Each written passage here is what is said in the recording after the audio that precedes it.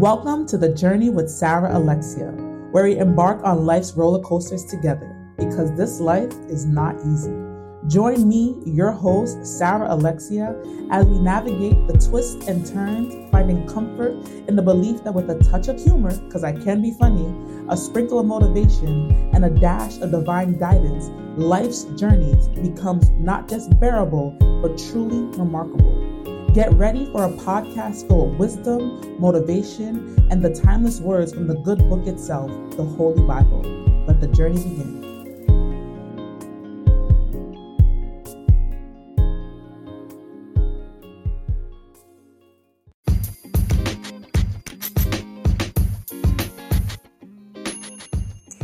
Hey guys, welcome back to the Journey with Sarah Alexia.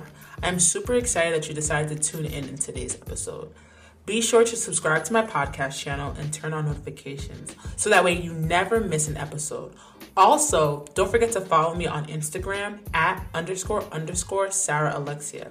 I pray that this episode blesses you, and if it does, please share it with about 7 other people. All right, let's get into it.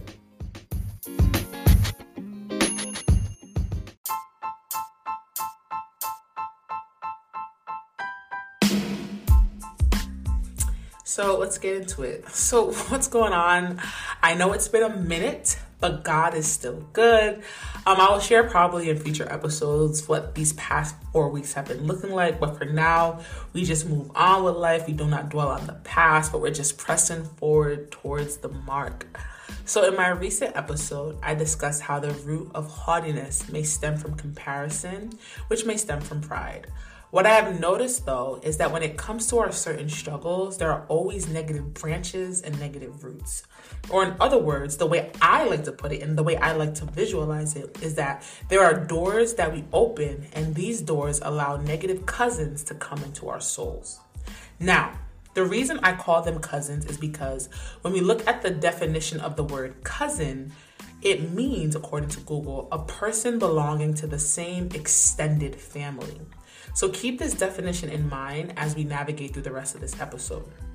Now, when it comes to haughtiness, which I discussed in my last episode, the cousin here is comparison. Another cousin is pride.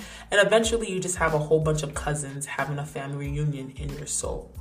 And what is your soul? Your soul is your mind, your soul is your will, and your soul is your emotion. Now, keep in mind, while the cousins are there, they call up their other cousins' anxiety. They call up their other cousin depression, anger, etc. Because the party just doesn't stop at comparison. The party just doesn't stop at pride. There are other cousins invited to the party. But think about it. The only reason why the family reunion has started is because the door was open. Because you were faced with the circumstance and did not handle it correctly. Or you probably just didn't have the resources or the community to face that circumstance correctly. Now let's think about comparison and the cousin that it's inviting to the party of life or the party of death. And I'll get into that later. So comparison doesn't just show up in our lives. There's a problem that occurs which invites other problems or other cousins. For example, and I mentioned this probably in another episode, but your brother, right? At a young age, he was celebrated for his good grades. Like he was just the honor roll student. He was just the stellar son. And you realize that you weren't really celebrated because, maybe you couldn't focus in school as much. Maybe you wasn't as smart as your brother. And you noticed that, the celebration was different or that you just weren't being celebrated at all. So, now a door has opened. And here comes comparison. And not only that, comparison invites his cousin pride because now you find yourself having to prove yourself to everyone. Not only to your brother, but to your parents, to your classmates, to your teammates, etc. So in this party of life, AKA the party of death, we have comparison and we have pride. But look over there, you have cousin rejection, right? Because you're trying so hard to prove yourself. It's hard for you to accept a loss or criticism, or maybe it's just hard for you to accept that you won't be chosen. just like you weren't chosen to be celebrated, right? So now you feel rejected, or you feel like everyone is against you, or quote unquote nothing's going right for you. So now at the party we have comparison, we have pride, we have rejection. And if you go on with life not addressing the hurt from that itty bitty celebration of your brother's good grades, you might find cousin jealousy, you might find cousin fear, you might find cousin anger, cousin resentment, cousin rebellion, etc.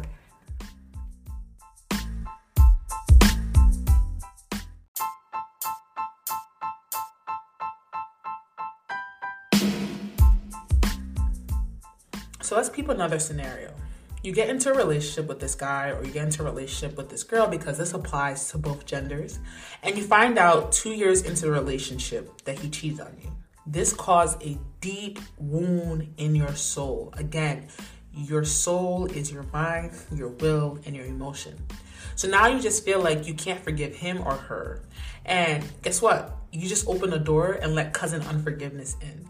Now, if you don't handle the breakup correctly, and again, that requires resources, that requires community, that requires you being vulnerable. This is like, I personally think that's how you handle a breakup correctly. But if you don't handle it correctly, unforgiveness will invite cousin bitterness. You'll find yourself saying, I won't date men anymore, or I won't date women anymore. And then you turn into I don't want to talk about that, but I'm going to leave that alone because that's a whole different door.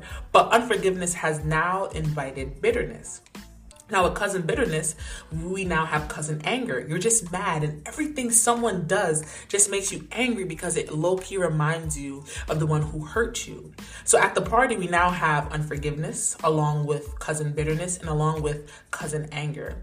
And again, if it's not dealt with correctly by assessing the root cause, which was rejection, sooner or later, you will have cousin pride. And that's the I can do bad all by myself, folks. You'll have cousin resentment. You'll have cousin fear, you'll have cousin insecurity, and more. And I could dive into how these cousins come about, but I'm pretty sure if you've been through this kind of circumstance, you understand where I'm coming from.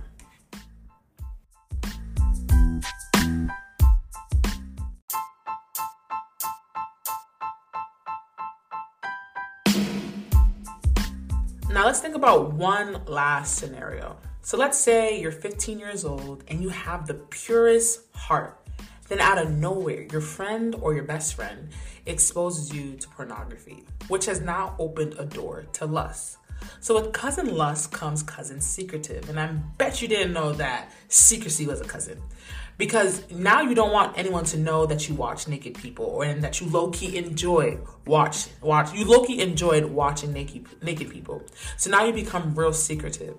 Not only that comes cousin curiosity. And I bet you're like, whoa, how is curiosity a cousin? Well, let's think about Adam and Eve. Isn't that what got them in trouble? They were curious. So now you have cousin curiosity, because now you're just curious to know, the naked people that you saw on this phone screen or this computer screen, the naked people that you saw, you want to experience what they experience. So now cousin curiosity was actually able to control you and bring that curiosity into action, just like the serpent did to Eve, right? So let's just say, now that it's been brought into action and things just didn't work out, because you were secretive and curious doesn't mean that, your feelings were involved. You became curious, it came into action, and now your feelings are hurt because things didn't work out the way you thought it was going to work out. Just like with Adam and Eve, things didn't work out when they ate the apple or the fruit, just the way that they thought it was going to work out. Because that's how Satan gets into us. But we're not talking about Satan here. We're just talking about doors and cousins. But now we have cousin shame, we have cousin rejection, we have cousin depression, and we have all these other cousins, all because of exposure to one thing. Sometimes it's not just situations that causes these doors to open, but it's also exposure. I know I've been saying, you didn't handle the situation correctly, but sometimes it's really just being exposed to something, being exposed to pornography, being exposed to, domestic violence, being exposed to rejection just by looking at it. You witness your parents being rejected, you witness your brother being rejected, or you witness, someone beating up your sister or someone beating up your brother. Exposure also allows for the door of your soul to be open and allows these negative cousins to come in.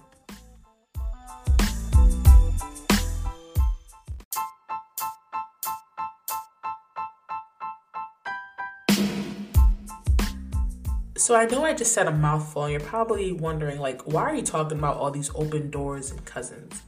The reason why I wanted to talk about this is because I'll often hear folks say, it seems like my life just keeps getting worse, or I can never catch a break, or my two favorite lines is, I am quote unquote emotionally unstable, or I can't seem to break this cycle, and this is just who I am as a person. And my response to all these valid remarks, because they're very much valid, is have you done the work to get to the main cousin who opened the door? Because there's always a main cousin that opened that door. And we often find ourselves just going through cycles due to the simple fact that we have not addressed the hurt in the first place or addressed the exposure. When we're exposed to things, we like to be secretive about it, but it's important to expose the fact that you've been exposed, right? Now, given the three scenarios mentioned earlier, it's absolutely valid that folks go through what they go through. Granted, the scenarios described earlier are personal experiences for myself. So I definitely believe that I had every right to feel the way that I felt. However, something had to give and something had to break. That door had to be shut eventually. I could not keep going through the cycles of lust. I could not keep going through the cycle of rejection, low self-esteem, etc. just because these cousins are trying to have a party in my soul. And remember, I can't say this enough. Your soul is your mind, your will, and your emotions. I'll get deeper into what that is in another episode, but understand that your soul is composed of three things. And I'll get into it into another episode. But you'll often find that when you start doing some soul searching, you'll tackle one problem. And just when you thought you've overcome that problem, you realize that you're struggling with another. And you're just like, I guess. But then you tackle the problem anyways. But sometimes we give up when we get to the third problem or the third cousin. And the reason I say this is because when we go through the healing process in life, we do not realize how much work needs to be done or how much work needs to be put into the healing process. And if we're not mindful, we may find ourselves feeling overwhelmed, thinking, maybe I'm just broken, or maybe I'll never be healed. But that's just not true at all. And that is a lie from the enemy, right? And I've come to just simply encourage you to get to the root things in your life. Like, get to the root cousin, get to the main door, go past all them cousins and get to that door and shut it, right? Because most of the times, you really just have to find the main cousin. And tell them, like, yo, get out my way, I'm shutting this door. Like, that's really what you gotta do. Now, some of us, there's been many doors that have been opened, and probably all around the same time. Now imagine going through family rejection, being exposed to lust, and dealing with a heartbreak all in the same seasons of your life. Several doors need to be shut if you ask me. Like, there are several doors in your soul. Like, there's probably one in the upper area, the middle area, and one to the left side. Them doors need to be shut, like all of them, right? So you're probably wondering, so what should be the first steps to healing and removing these cousins out of my life?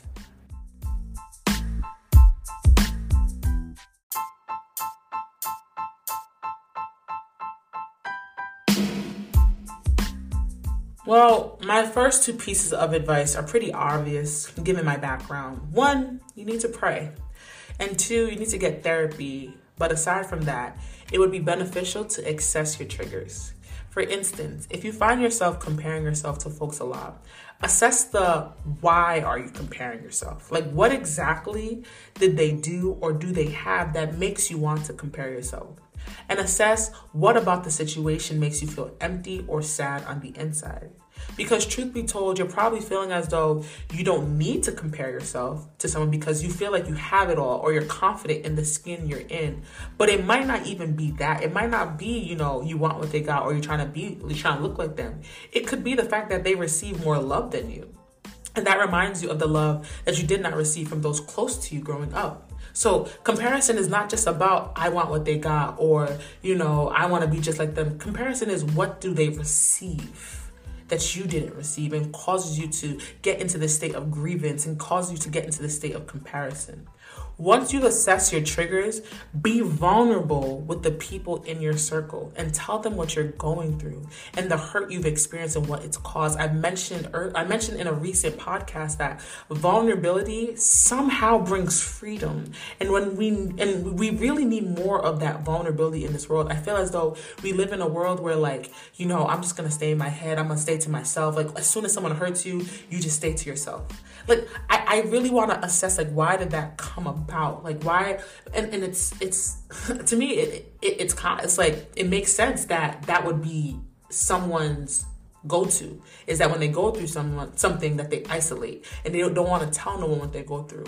But for some reason, I realized that when I tell someone what I'm going through and I'm vulnerable and I expose my hurt, I want to say instantly, but there's some healing that's being taken place. But you'll also realize that when you're not being vulnerable, it takes longer for you to overcome the thing that you're going through. So I really want to express that being vulnerable is what's going to bring your healing. It's going to start that healing process. So whether it be friends, whether it be pastors, like, make sure it's people that you can trust with your deliverance. Okay. Because that's really what this process is. This process is deliverance. This process is delivering you from the enemy of your soul, the cousins of your soul.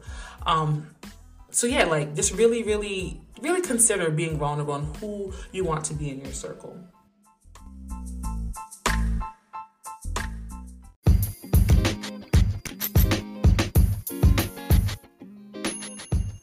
So if you're listening to this episode, there's a couple of important things that I want you to walk away with.